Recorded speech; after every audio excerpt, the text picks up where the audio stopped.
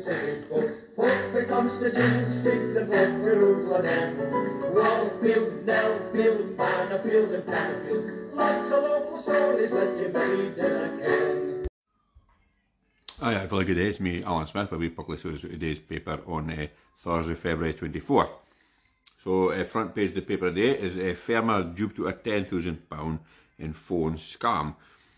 A farmer has been conned with a £10,000 in a telephone scam within weeks. The bobbies, warning criminals were targeting rural homes. The victim for Aberdeenshire was tricked into handing out his bank details after being told his account had been compromised. The fraudster said he needed to verify the farmer's details, but in reality they were used to tuck £10,000.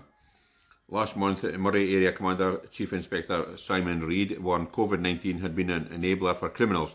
He said one element that we do see in terms of the pandemic taking effect, that's the challenges of cyber-enabled criminality. That's something we've seen a rise in as people have become more reliant on technology. Farms are small businesses and they're equally susceptible to being targeted. On the recent theft, North East Crime Reduction Officer Constable Mike Urquhart said we continue to see examples of criminals pretending to be from your bank or HMRC. So, well, I think this has been our in use, and certainly I remember reading that out about the cyber criminals trying to own me farmers and firms and like that. So, just, you know, if that's, you can't anybody that would potentially be maybe target like that, they have to let them kind of think of the bank or the tax folk would never ever ask for your details over the phone. Just hang up and you know, get in touch with your bank yourself. But they would never phone you and ask for your details, that's for sure. So, blooming shame. I hope he gets his money back, Pierre Farmer. And it's nae off, not 2 words. You'll hear me saying that 2 words in that order anyway. But nah, shame for the money. I hope he gets his dosh back. Like. Now here is a frying Seamus fish supper spirals to £10. Crikey, before the pandemic and with business booming, fish and chip shop owner Ricky Perry hatched a plan to expand his 2 sea salt and sole outlets to 3. The plan stuck through multiple COVID-19 lockdowns, and the new shop in Cove will open in the next few weeks, joining the other venues in Dice and Brigadon. However, what has changed dramatically in the industry and spiralling costs for chip shops are giving Ricky second thoughts about his decision. He says afore it was a no-brainer, and he says now things are much more difficult. Inflation on everything from energy to cooking oil is stretching fish and chip shops to breaking point, and chip shops are responding by raising prices. Now, some folk believe that the £10 fish supper is just around the corner. According to the National Federation of Fish Fryers, batter costs have jumped by 40% in the past year, and packaging is up by as much as 70%. The price of fish has skyrocketed now, with cod up by 70% and haddock by 81% in a matter of months. So, well, if you're partial to a chip supper, it'll have to be like a very special treat now if it's a £10 a go, but that's just how it is. If there's no fish and nothing else is so dear, then that's just what it's going to have to be. But I quite like a fish supper now and again, but I couldn't eat every night. I certainly couldn't afford it now, but there we go. Now here is a rail campaigners hope for minister support. So campaigners fighting to bring back Peterhead and Fraserburgh rail links are hopeful the new transport minister will get their plans on track. Jenny Gilruth was appointed the Minister for Transport in January. Prior to her new role, Ms Gilruth, MSP for Mid-Fife and Glenrothes, campaigned to reopen 5 key miles of railway line in Fife in order to reconnect Leven and other settlements in the Levenmouth area to the rail network. She helped to secure £70 million towards that project, and preparation work is now underway. The Campaign for North East Rail, his CNER group, which is seeking to bring back railways all across the North East, is now seeking a discussion with Ms Gilruth to mark their case for the same rail reopening work to be funded for the Al Peterhead and Fraserburgh lines. Those behind CNER have argued there are many ways to compare the benefits of reopening railways in Levenmouth and reconnecting Peterhead and the Broch, as well as surrounding areas to the rail network. Peterhead railway station was shut in to passengers in 1965 and to freight in 1970. And Fraserburgh's railway station lost its passenger services in 1965 and freight stopped in 1979. Since then, the CNER group has argued that towns and nearby communities have suffered by being cut off for the benefits railway infrastructure can bring. So the Leaving Month Reconnect project, which is already progressing full steam ahead, is intended to provide the area with a major boost to economic sustainability and connectivity. So, well, I think it's a rare idea in that money Beecham, silly gype he was in the 1960s, picking up all the lines for, Peterhead, De Broch and up D-side and on. My beloved Torfans lost its railway station. I can just mind going on that train once before it was tracks were hooked up and the houses was bigger on the station. But what a nice it would be now. Certainly in the last 10-20 years it would have been great for like other folk that commute back and forth to Aberdeen. They had a train to ging instead of driving, Ken. But well, hopefully this is MSP is as passionate about railway our replacer Susan Fife, then hopefully she'll knock some sense into the bigwigs and we'll get some money up here and get some of the lines open. Because there's no doubt that since Kintore station reopened again, although it reopened in the middle of the pandemic and it was dead quiet for a while, it's getting much busier now, and it's good to see it being well used. And it's a lovely station, as it should be, a lovely little village. Now here is a blind man. It's to visit London's 272 tube stops. So Craigie, a visually impaired man, has set himself the task of visiting every mainline London tube station to give back to an Aberdeen charity. Gary Ritchie was diagnosed with retinitis pigmentosa in 2013 and has received emotional and physical support from North East Sensory Services ever since.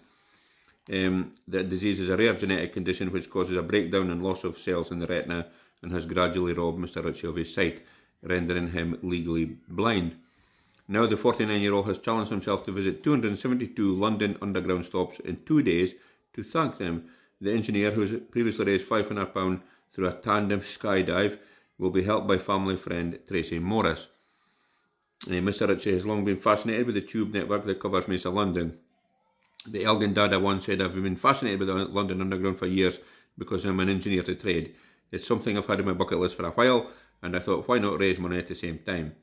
I've been connected with the North East Sensory Services since I was first diagnosed. Apart from emotional support, I was also trained with a long cane that people would call the white stick. They've helped with documentation and claiming things and all that kind of practical and emotional support over the years. This is my way of giving back to them after all they've done for me. The challenge begins on March the 24th and already £600 has been raised.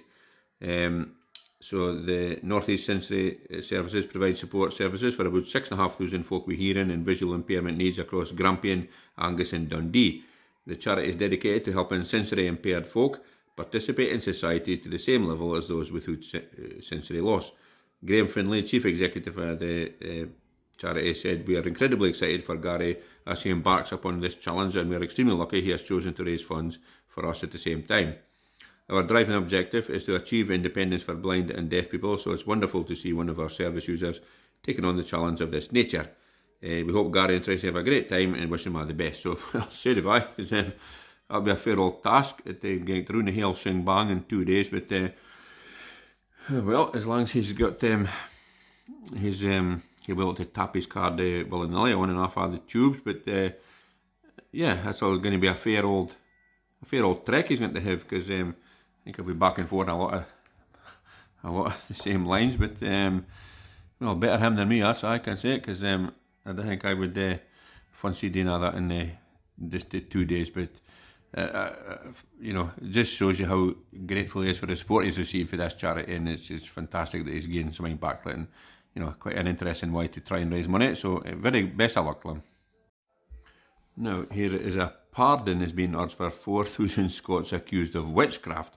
So a pardon for folk convicted and executed for witchcraft would recognise those who suffered from a brutal miscarriage of justice, MSPs have been dealt. Campaigners are calling for the Scottish Government to formally pardon the estimated 4,000 Scots accused of being witches under the Witchcraft Act between 1563 and 1736, so a fair old while ago. Giving evidence to Holyrood's Petitions Committee, witnesses explained that approximately 2,500 folk, mostly wifeys, paid a terrible price in the most brutal way after being wrongly accused of being witches. More than 3,400 signatures have been collected in support of a pardon and a national monument to remember the deaths. Members of the Witches of Scotland campaign, Claire Mitchell and Zoe Venditose, told MSPs that the terrible history of things that happened to wifeys in the past often goes unrecognised, and a pardon for those convicted of witchcraft could be a way of redress. Miss Mitchell said, there is no time limit and justice. This was wrong when it happened. These people were not guilty of these offences, and they paid a terrible price in the most brutal way. So the fact that these people were convicted and killed as witches was wrong then, and it's wrong now. Explaining how she was inspired by the pardon issued by the government to anybody convicted of historic homosexual crimes, Miss Mitchell said, these people ought never to have been criminalised for something that wasn't a crime. We can try and restore those folk properly to history as people who suffered a miscarriage of justice. So, crikey, well, obviously taking it very seriously, and the idea there was that amount of folk had been, killed and been accused of being witches. But anyway, I think some teachers from my old school maybe would have fitted into that category, but and they were luckily the act was repealed long before they were born, or maybe no long before they were born in some cases. Now, just finish up with sport as normal, and back page of paper days, new Dons boss hoping to get Sir Alex's advice. So Aberdeen boss Jim Goodwin says he can't wait to experience a packed Pittodrie this weekend. The Dons' greatest manager, Sir Alex Ferguson, will be a guest of honour at this Saturday's encounter against Dundee United, a day after his statue is unveiled at Pittodrie. The game is said to be a sellout, and Goodwin is relishing the chance to sample his first home game in charge of the Dons. He said, I'm really looking for it, lad. It's going to be amazing. There will obviously be a hell of a lot going on prior to the game, with the build-up and with the statue being unveiled for one of the greatest managers of all time, and possibly the greatest British manager of all time. I had the pleasure of meeting him once about 18 months ago when he was opening a new training facility in Harmony Row in Glasgow.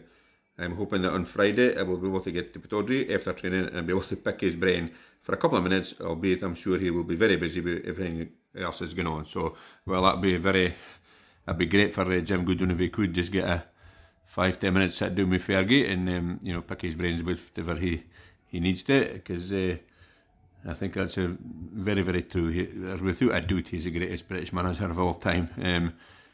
Not just because he's done with Manchester United, because obviously they've a kind of bottomless pit of money, but the vibe was had that, and other managers couldn't make nothing out. But what he did with Aberdeen was very unlikely it'll ever be repeated. But anyway, I hope they have a smashing weekend this weekend, and I hope we give Dundee United a good thrashing, and I hope that goes well for the unveiling of the statue. I'm sure it will. But come on, Aberdeen.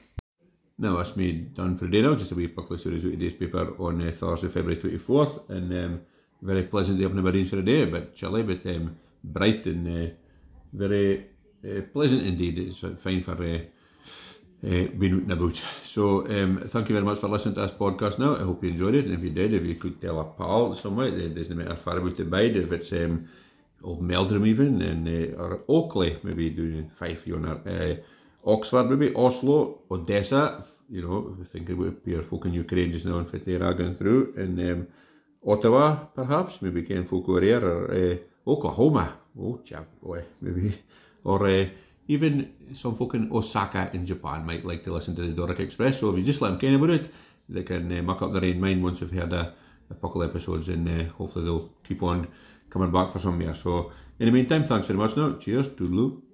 Fuck the Constitution, stick the fuck the rules again. Wallfield, Nellfield, Manorfield and Pannerfield. Lots of local stories that you made in a can.